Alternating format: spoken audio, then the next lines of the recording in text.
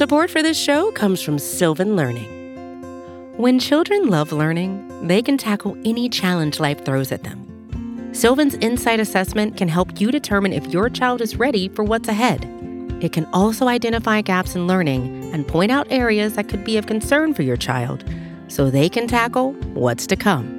And right now, it's the best price of the year at $29. Go to sylvan29.com to learn more and get your child's assessment for only $29. That's SYLVAN29.com. Hey, this is Scott Galloway, author, professor, entrepreneur, and most importantly, host of the Prop G podcast. We got a special series running on right now called The Future of Work, where I answer all your questions on, surprise, the future of work.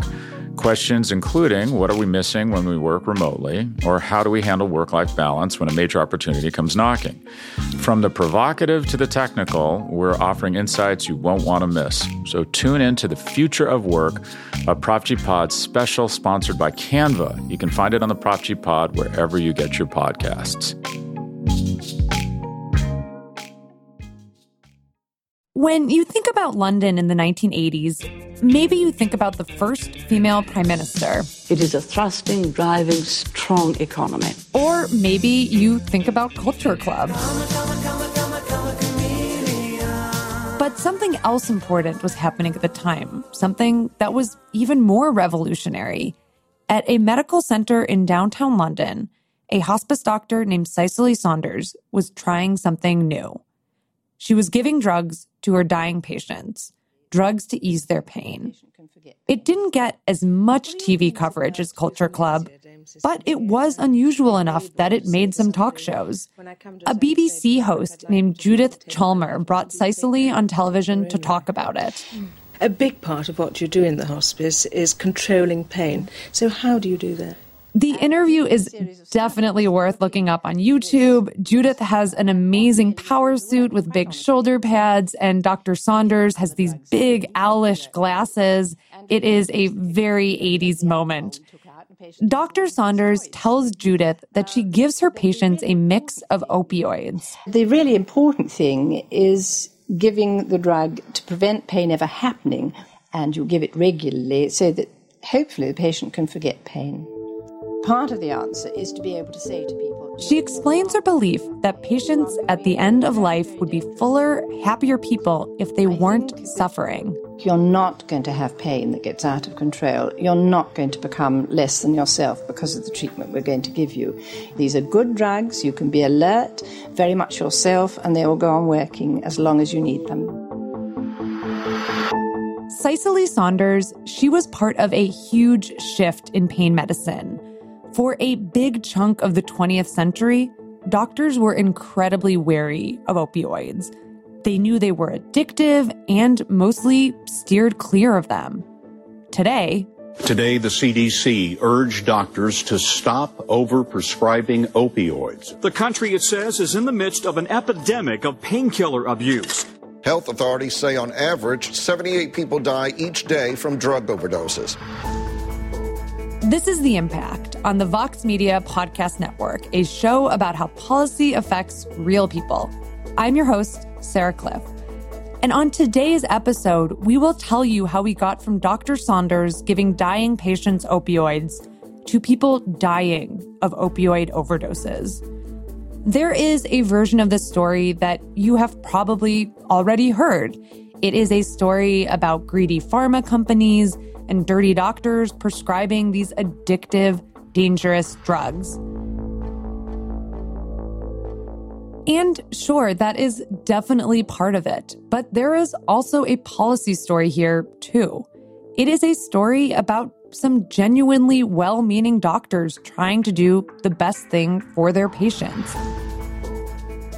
These doctors developed and spread new policies that urged all other doctors to take pain more seriously. Those well-intentioned policies did not go as planned. They helped create the nationwide opioid epidemic we're dealing with right now.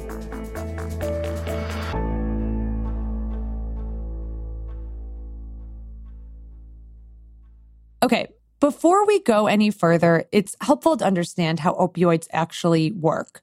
The brain is the important thing here. It is full of these tiny little receptors that react to opioids. A doctor gave me a great analogy. He said, think of opioids as a key and the receptor as a keyhole. Whenever you take an opioid, it unlocks that keyhole and releases this really pleasurable wave of chemicals. The more keys you have, the more pleasurable chemicals you can unlock. But if you use opioids for a long time, it actually changes the chemistry of your brain. You need to use more of them to unlock pain relief, and you start to get dependent on them. Doctors knew this about opioids. It is why they steered clear of them for decades. But then their reasons for steering clear got chipped away at, bit by bit. This brings us back to where we started our episode in the 1980s with our doctor friend, Cicely Saunders, the one who had those fantastic glasses. She started arguing for a very specific kind of opioid use. Part of a doctor's duty has always been to ease the pains of dying, as well as to help people live as well and as long as possible. Notice that Dr. Saunders is really specific there. She says the pain of dying. Doctors across Britain and also the United States were slowly warming to the idea that you could give opioids to dying people. Addiction wasn't really an issue with this population, and these people were in so much pain. But then again, there were millions of people with chronic, constant pain. They weren't dying and they weren't getting treatment. Doctors often had a dim view about whether or not the patient really, in fact, had pain. Dr. James Campbell is a neurosurgeon who studies pain at Johns Hopkins University in Baltimore. Back in the 1990s, Dr. Campbell felt like a lot of his peers just ignored pain, things like back pain or arthritis. He decided to do something different in his treatment of pain. He stopped ignoring it. Patients might become very emotional and say, well, you're the first doctor that's really said to me that, I believe you. Dr. Campbell saw success in his clinic, and it turns out he was not alone. Other doctors were having a similar experience, and there were more and more government reports and journal articles arguing that doctors needed to stop underestimating pain. We were busy thinking about ways to enhance awareness about the suffering that patients with pain have. Dr. Campbell decided to take his approach national, and he had a huge platform to do it. In 1996, he was serving as president of the American Pain Society. That year, the society gathered in Los Angeles for its annual meeting. They're in a big auditorium. Some of the leading pain specialists from all over the country are gathered there. And it is up to Dr. Campbell to give the keynote address. We have a transcript of what he said there. If pain were assessed with the same zeal as other vital signs are, it would have a much better chance of being treated properly. We need to train doctors and nurses to treat pain as a vital sign. A vital sign. There were already 4: body temperature, blood pressure, breathing rate, and pulse. Pain would be number 5. And Dr. Campbell argued that physicians should check it at every single visit. The speech was a hit at the conference. One of the organizers told me about handing out little buttons that said, check the sign, and doctors were pinning them onto their jackets. The American Pain Society even trademarked the phrase, pain, the 5th vital sign. A quick note. In the 1990s, the American Pain Society did receive money from drug companies selling new opioid painkillers. We're going to talk more about those drugs in just a little bit. But Dr. Campbell maintains the funding didn't shape how he talked about pain. He says that for him, this was personal. He wanted to start a movement. He wanted doctors all across the country to start treating pain differently. The whole idea was to mandate healthcare professionals to assess pain. And mandates were created. In the years after the conference, private hospitals all across the country made policy changes. Even the federal government made a policy change. The Veterans Health Administration runs the largest hospital system in the entire country. They see about 10 million patients every year. In 1998, it sent this memo to all of its clinics. The memo told doctors to ask patients about pain at every single visit. And if a patient reported pain, a doctor had to do something about it. The initiative was called Pain as the Fifth Vital Sign, exactly as Dr. Campbell had intended. So, doctors were starting to recognize more pain in their clinics, but they needed a way to treat it. After the break, we'll look at what happened when the movement to treat pain collided with a new class of opioids. Support for this show comes from Sylvan Learning. As a parent, you want your child to have every opportunity, but giving them the tools they need to tackle every challenge, that takes a team. Now more than ever, educational support tailored exactly to what your child needs can make all the difference. That's why parents have trusted Sylvan Learning for 45 years as the ultimate teammate in their child's educational journey, instilling in them a love for learning and a passion for reaching the next level. And Sylvan's Insight Assessment can identify gaps in learning and areas that could be of concern for your child. It's a 360-degree view into your child's learning that you can't find anywhere else, and helps ensure that your child didn't miss something in school that might put them at a disadvantage in the future. And right now, it's the best price of the year at $29. Go to sylvan29.com to learn more and get your child's assessment for only $29. That's SYLVAN 29.com. Welcome back to The Impact. When we left off, a doctor named James Campbell had just delivered a speech that changed the course of American medicine, a speech that urged doctors to treat pain as a vital sign and ask about it at every visit. This was the mid-1990s, and it was around the same time that there was another important development that is key to understanding the opioid epidemic. They don't wear out, they go on working, they do not have serious medical side effects, and so these drugs... This is from a promotional video for OxyContin. It is an opioid painkiller that rolled onto the market in 1996, and OxyContin was marketed as a long-acting opioid. The manufacturers called it long-acting because it wouldn't give a big high up front. Instead, OxyContin was meant to release slowly over the course of a day. Drug companies, they told doctors that patients wouldn't get addicted to long-acting drugs because they wouldn't take them to get high. There's no question that. There's a caption at the bottom of this video that lets you know that the guy who is talking is a doctor. And he keeps emphasizing that these drugs are definitely not addictive. Now, in fact, the rate of addiction amongst pain patients who are treated by doctors is much less than 1%. This entire messaging was based on zero science, not a single study comparing opioids to other therapies in the long term. This is David Yerlink. Nowadays, he is a doctor who studies opioids at the Sunnybrook Institute for Research. But back in the 1990s, he was working as a pharmacist to pay his way through medical school. He told us that back then, if he saw someone come in with an opioid prescription, they usually had a disease like terminal cancer. They didn't have low back pain or osteoarthritis or fibromyalgia. It was really uncommon for doctors to put patients on opioids for months or years at a time. Dr. Yerlink watched that change over the course of a decade. By the mid-1990s, doctors weren't just giving opioid prescriptions for end-of-life pain. They were giving them for chronic pain. Like he said, fibromyalgia or osteoarthritis. As the opioid crisis got worse, Dr. Yerlink started to wonder, how did this happen? Why did doctors decide that these addictive painkillers were suddenly safe?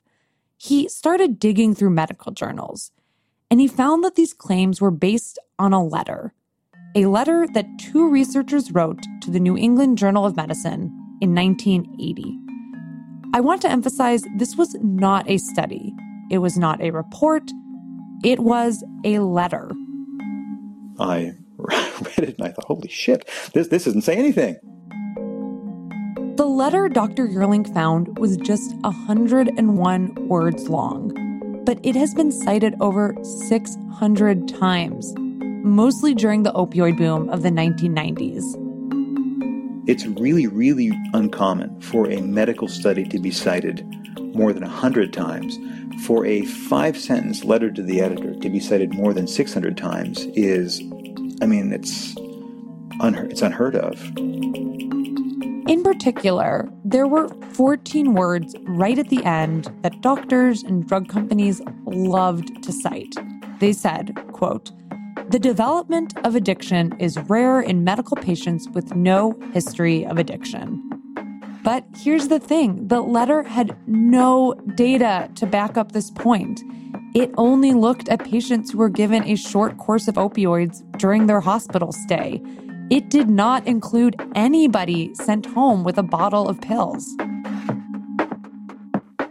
In 2017, it's hard not to look back and say, man, in 2002, why wasn't I more critical of these key opinion leaders and the drug reps who came by with pills that were stronger than morphine? And why didn't I, ask a few more questions?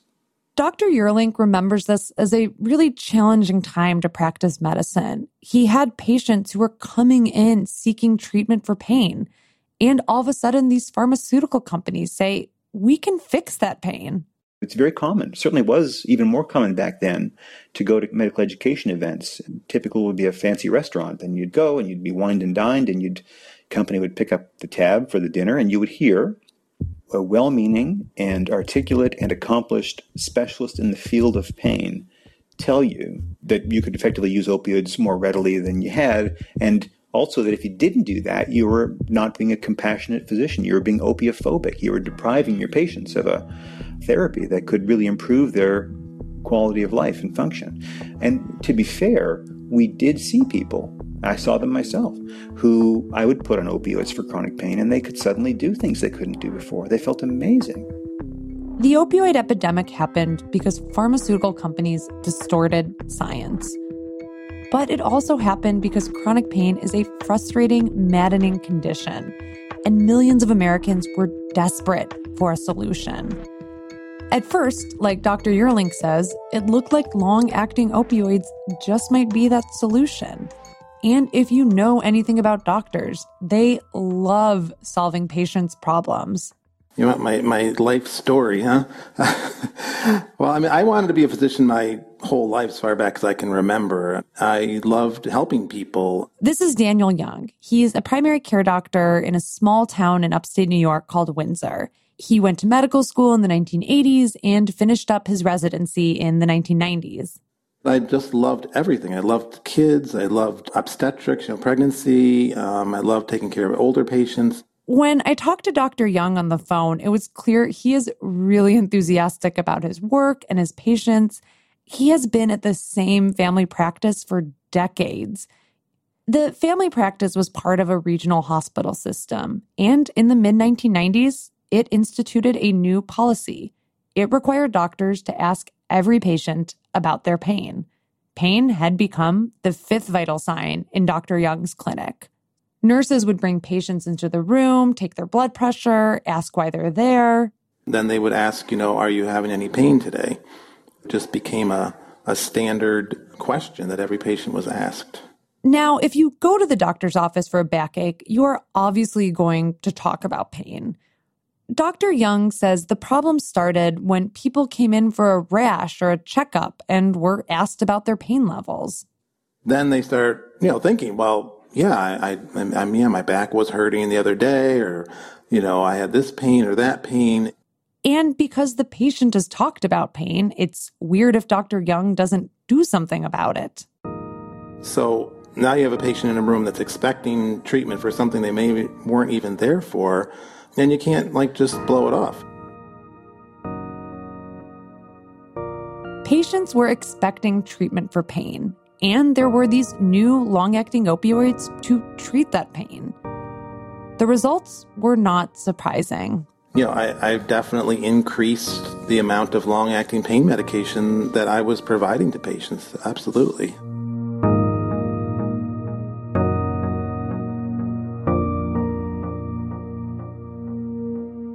Eventually, though, doctors all across the country started to notice something was definitely wrong. For Dr. Young, it was when more and more patients started coming into his office asking about pain prescriptions.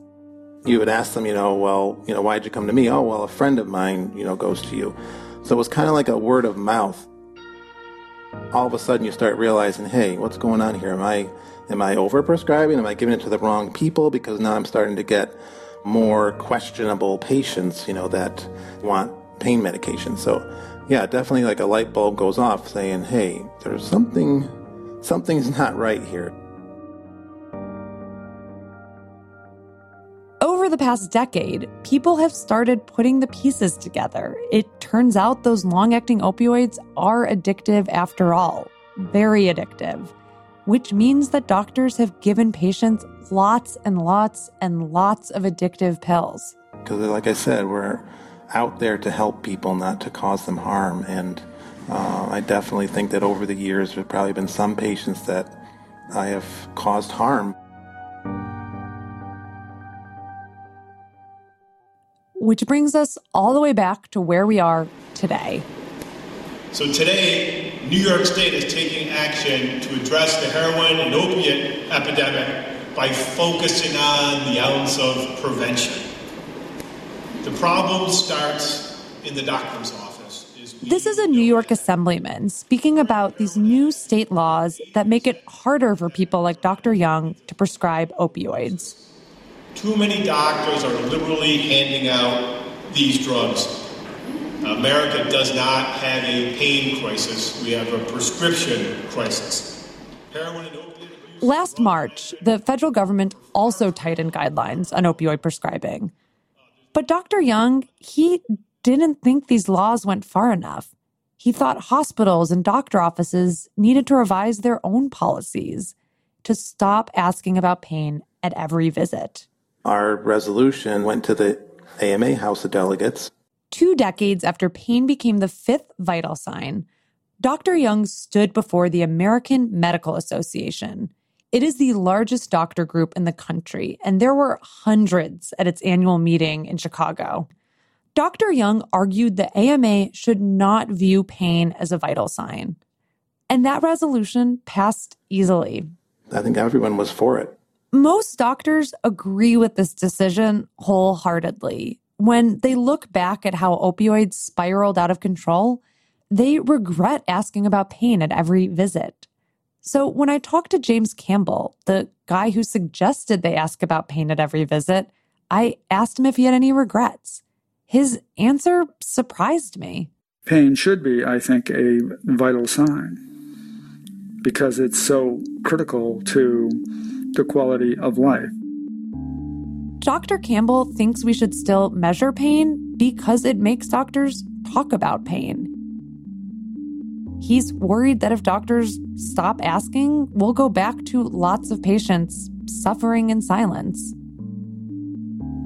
Now, what might be happening is that there's a pendulum switch so that doctors are even asking the question, well, maybe we shouldn't talk with patients about their pain because we raise the expectation that they'll just want a prescription for opioids. And that is an unfortunate conflation of ideas. Doctors began prescribing opioids because they saw an epidemic of untreated chronic pain. Now they have ratcheted back those prescriptions after seeing that opioids can be deadly and addictive. But that epidemic of chronic pain, it has not gone away. There are 50 million Americans who deal with chronic pain. It is the leading cause of disability for those under 45. We've learned that opioids are not a good treatment option for many of these people. But the frustrating truth is there often aren't other good treatments available. That's why long-acting opioids became so popular in the first place. People were looking for a solution. What happens to those people now? I just sort of decided that maybe this would be a good opportunity for me to see to what extent I still need this medication. I understand the dangers of opioids very clearly, but not having the pill at all, that's total helplessness. On the next episode of The Impact, we are continuing this story. We are looking at the new movement in pain medicine, something doctors call pain acceptance. And we are talking to patients who live with pain and are trying to navigate this new world where doctors say, we can't fix your problem. You're going to have to live with some level of pain.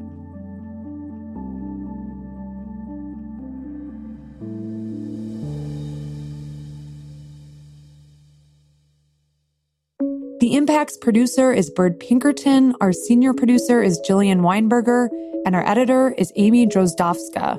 We had engineering and mixing help on this episode from Peter Leonard and Pedro Alvira. Our theme music is by Miles Ewell, and you also heard music in this episode from Poddington Bear and Chris Zabriskie. Our social media accounts are handled by Julie Bogan, and The Impact was co-created by myself and Liz Sheltons. A big thank you to Sam Quinones, who wrote the book Dreamland, which was really helpful in researching this episode. You can subscribe to The Impact on Apple Podcasts, Stitcher, Overcast, Google Play, wherever you get podcasts. We'd love it if you left us a review or sent us an email at impact@vox.com. And one other quick request. We are still collecting emergency room bills for that project I told you about in our first episode. If you haven't submitted one already, we would be so thankful if you would drop us a bill at erbills.vox.com.